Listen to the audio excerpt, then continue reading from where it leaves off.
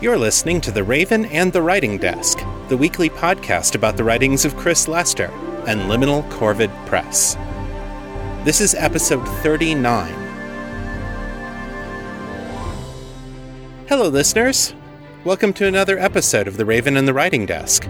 If you're new to this show, greetings. I'm your host, Chris Lester, the creator of the Metamor City story universe. You can find more of my work at chrislester.org and metamorcity.com. This is the show where I share my new fiction with you, fresh off the writing desk. But first, let me take a minute to fill you in on my personal life. It's time for a job hunt update. Yeah, I did a job. I got nothing but trouble since I did it, not to mention more than a few unkind words as regard to my character, so let me make this abundantly clear. I do the job. And then I get paid. This week, I flew out to Madison, Wisconsin to interview with a contract research organization. I talked to 2 group leaders and a manager, and I feel like all of the conversations went really well. This really feels like an organization I could be happy working for, and people I could enjoy working with. My recruiter says that my application is currently in review, so hopefully I'll hear some good news later this week. While I'm working on getting back into the ranks of the gainfully employed, my partner Mel and I have been very grateful for the generosity of my Patreon patrons. We're now up to almost 100 patrons, maybe more by the time you hear this, and your support is keeping the lights on and our animals fed while we both search for new jobs. If you're already a patron of the show, thank you so much. If you haven't made a pledge yet, please go to patreon.com/author Chris Lester and take a look at our reward levels. You can get bonus stories, author commentaries, story previews, bonus artwork, and other cool stuff, including advanced copies of the ebooks I release. You can adjust or cancel your pledge at any time, but we would be especially grateful for your support for the next few months, until Mel and I find our feet again. That's patreon.com/author Chris Lester. Today I'm bringing you the second half of Chapter 8 in my Metamor City novel, Things Unseen. This story began airing in episode 24, so if you're hearing this show for the first time, go back and catch up before continuing with this episode. The following recap will contain spoilers. Metamor City Police Detective Catherine Catane has been searching for a missing person, the infamous heiress and socialite Mysteria Halloway. Misty's father, Count Xavier Halloway, is the Imperial Minister of Intelligence, and he's used his considerable power to force Kate and her partner David to locate his vanished daughter. After investigating a number of leads, Kate received a message from Misty herself, who requested a meeting in private at the Church of Hedonism. Kate went to the temple, met Misty's incubus half-brother, John, and then spoke with Misty herself, who had been transformed into a scaly red demoness. Misty explained that she and several of her friends had traveled to the Telvari Rift Zone, where they were exposed to a mana surge that mutated their bodies in a variety of ways. Kate agreed to craft illusion charms for Misty and her friends, so they can stop hiding and get back to their normal lives. Misty promised to return to Count Halloway and play the quiet, obedient daughter, though she deeply resented giving up her position as an evangelist for the Church of Hedonism. Before leaving the temple, Kate had a brief and sexually charged encounter with John, where she just barely resisted the urge to surrender to his advances. By the time she returned home to her apartment building, she was feeling tired, anxious, and despondent about the state of her city.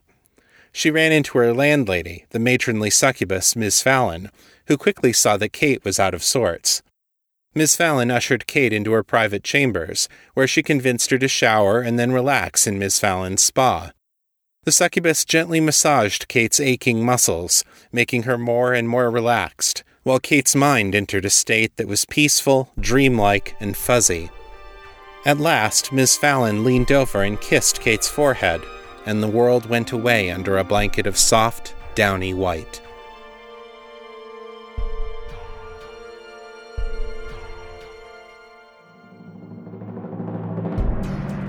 Things Unseen, a novel of Metamor City. Written and read by Chris Lester. Chapter 8. Continued. Saturday, April 7th, 2000, Christos Reckoning. When Kate awoke, the white nothingness resolved itself into white sheets, white pillows, and a thick white down comforter. Since Kate didn't own any white linens, that told her that she wasn't in her own bed, but somehow that fact didn't seem important.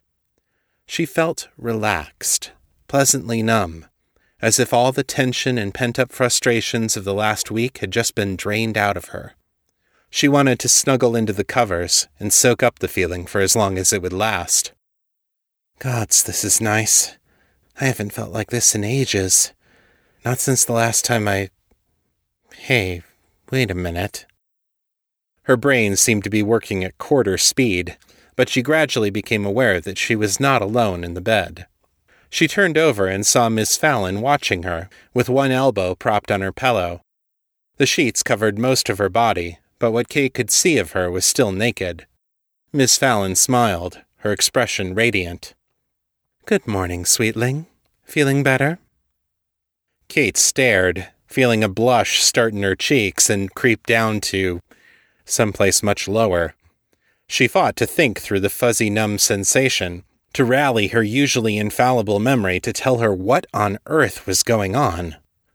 "Miss Fallon," she said slowly, "did we just—" Miss Fallon laughed, a bright, rich sound. "No, Kate. Rest assured I've not forgotten your sexual preferences." Kate let out a breath she hadn't realized she was holding. "Oh, good. The last thing I remember was you giving me a massage." She frowned.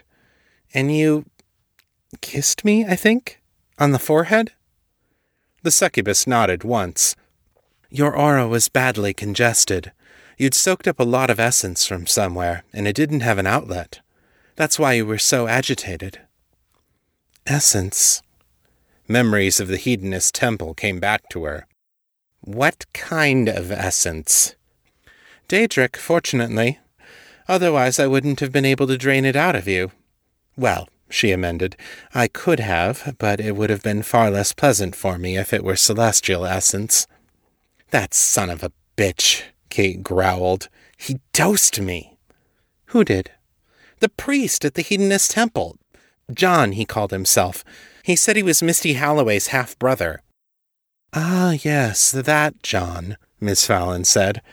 Let me guess. He offered to entertain you, and you refused. Yes, Kate said, balling her fists. Gods, no wonder I couldn't think straight around him. He was fucking with my aura.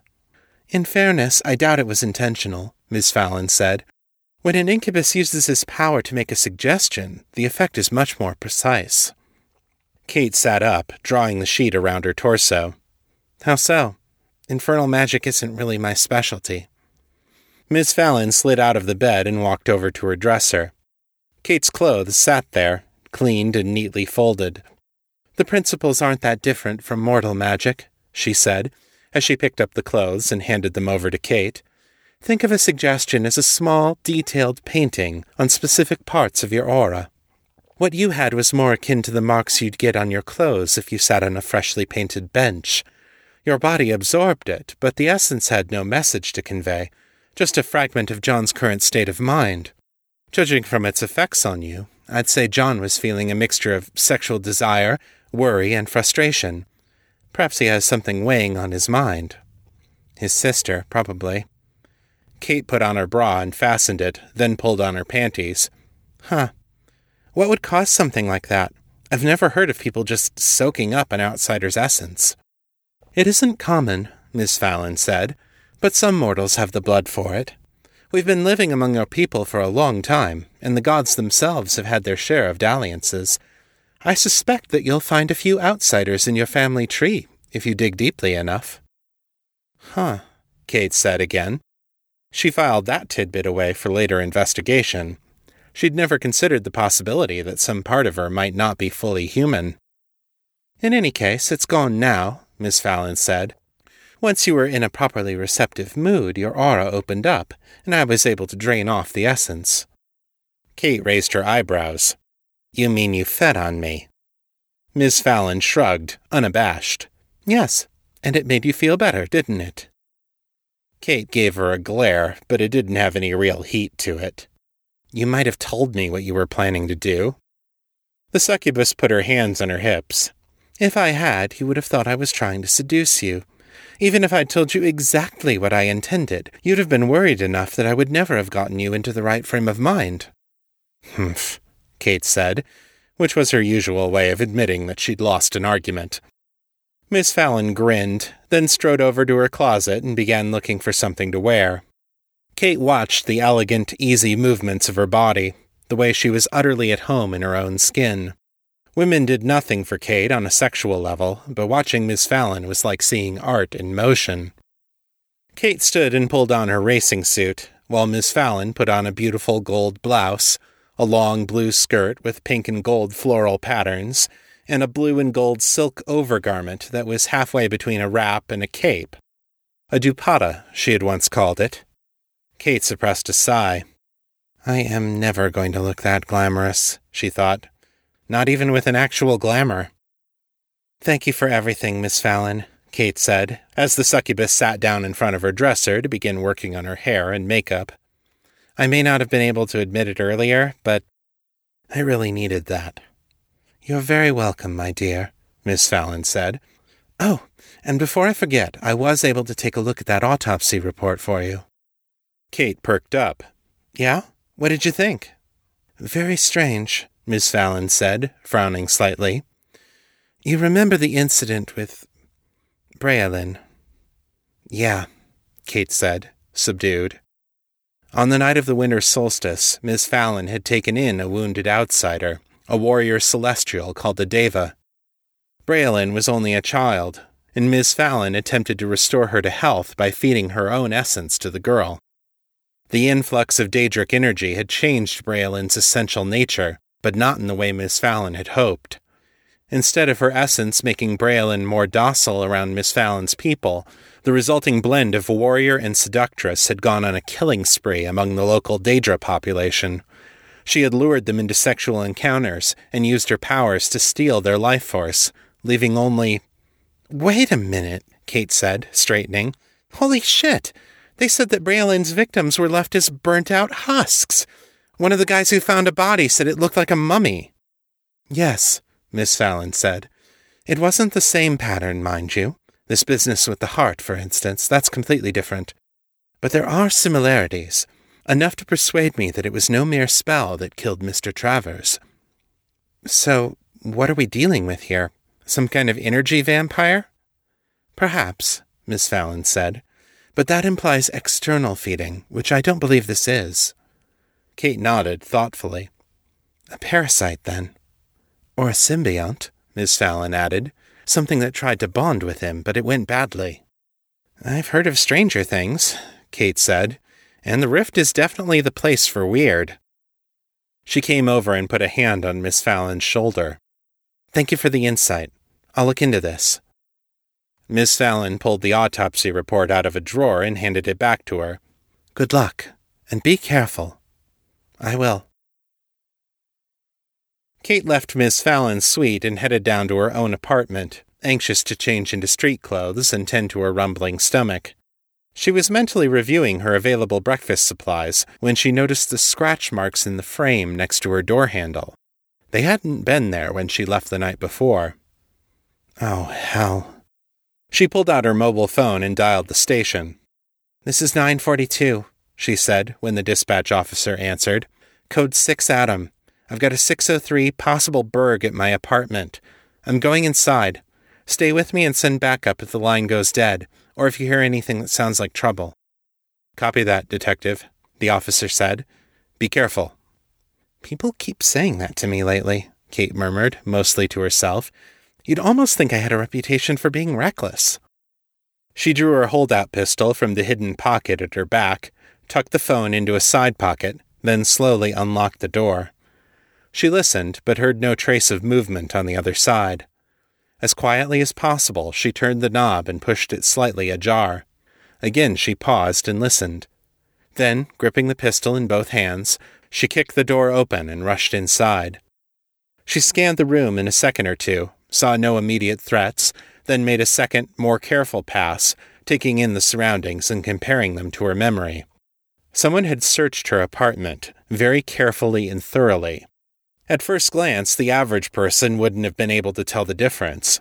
Kate's organizational systems ranged from haphazard to non-existent, and her apartment had a lot of clutter. She'd heard plenty of messy people use the excuse, "But I know where everything is." But in Kate's case, it was literally true. Or it had been, until someone had gone through it all, inspected it, and put it back again. No one without the benefit of Kate's eidetic memory could have hoped to put all her stuff back exactly the way they'd found it, and the hundreds of small mistakes they'd made jumped out at her like flashing neon. The question is, what were they looking for? She retrieved her full-sized sidearm from her shoulder holster, which sat close to where she'd left it, then checked her laboratory. Her reagents had been examined and replaced, but none were missing. That ruled out burglary as a motive, since her spell components were the most valuable things in the flat. The Nocturna's lily was still where she'd left it, more or less. Misty Halloway's file had been moved, though it was impossible to tell which parts of it the intruder had examined. The sheet of paper with the name-encrypted message had likewise been disturbed, and it looked like someone had crushed it in his hand and then tried to smooth it out again. Score 1 for modern cryptography, Kate thought smugly. Nothing looked out of place in the bathroom, though there was a smudge on the mirrored door of the medicine cabinet over the sink. Sadly, the snoop in question hadn't been dumb enough to leave any fingerprints behind. Lastly, she came to her bedroom, and there, her gun tracked immediately to the man lying on her bed. "Freeze!" she shouted, going into a shooter's stance. For a long moment there was silence. Then a weak, wheezing chuckle came up from the bed. "Freeze," the young man's voice said. He was lying on his side with his back to the door, so Kate couldn't see his face. "That's good. That's funny." "You think this is funny, asshole?" Kate snarled. "I have a 10mm pistol pointed at the back of your head. You try anything and we'll see how funny it is when your brains are painting the wall over there. Now get your hands where I can see them, nice and slowly."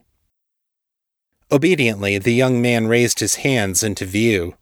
The skin was very pale and looked blue, a very light powder blue. Even corpses didn't turn that color. "Good," Kate said, setting aside that particular weirdness for the moment. "Now slowly, turn to face me." He did, and Kate felt her eyes go wide. The young man was in bad shape. His face was ragged and hollow-eyed, like he'd gone far too long without food or sleep. A sparse, patchy beard covered his chin and parts of his cheeks.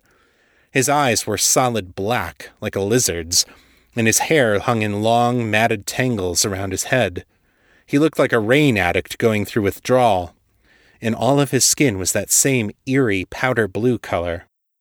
He shuddered, his face wrenched in pain, and the temperature of the room suddenly dropped about 10 degrees. Despite the changes, Kate recognized him from the photos she'd seen yesterday. "Oh my God! Hal Raines? Is that you?"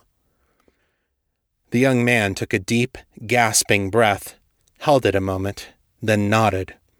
"Yes, Detective. It's me." He opened those eyes again, fixing her with an inky black stare.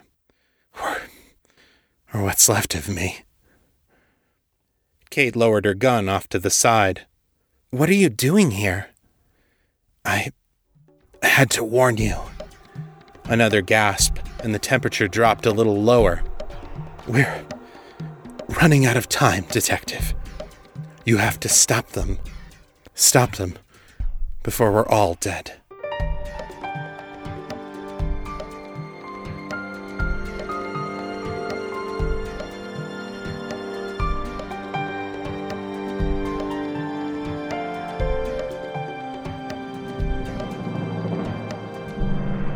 And that's the end of Chapter 8. What's happened to Hal? Who does Kate need to stop? And who ransacked Kate's apartment? The mystery continues next week.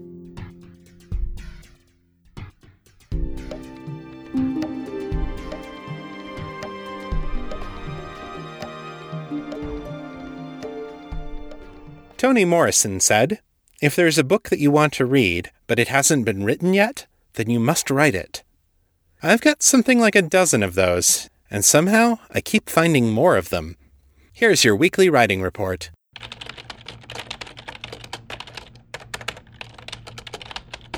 I wrote 5,635 words this week, over the course of 8.5 hours, for an average writing speed of 663 words per hour.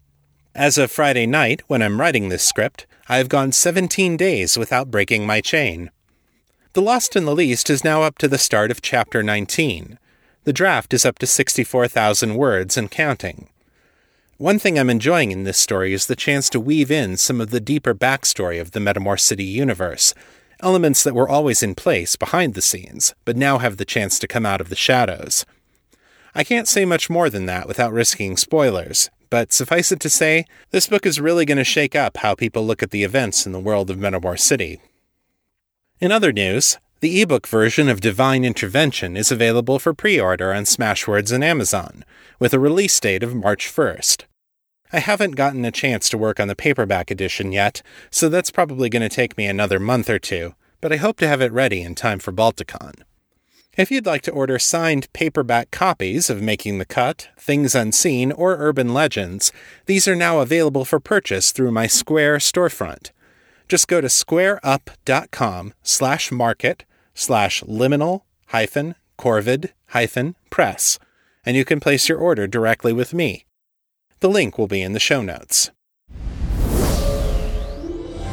If you'd like to share your thoughts about the show, send your feedback in text or audio to metamorcityfeedback@gmail.com. To leave a voicemail, dial area code 641-715-3900, then enter extension 255082, followed by the pound sign. You can find me on Facebook at facebook.com/author Chris Lester, and on Twitter as Etherius, ETHERIUS. To converse with your fellow Metamorphs, check out the Fans of Metamor City Facebook group. The link will be in the show notes. That's all for this week. Tune in next time for more stories fresh off the writing desk. Until then, keep it on the bright side. This is Chris Lester, signing out.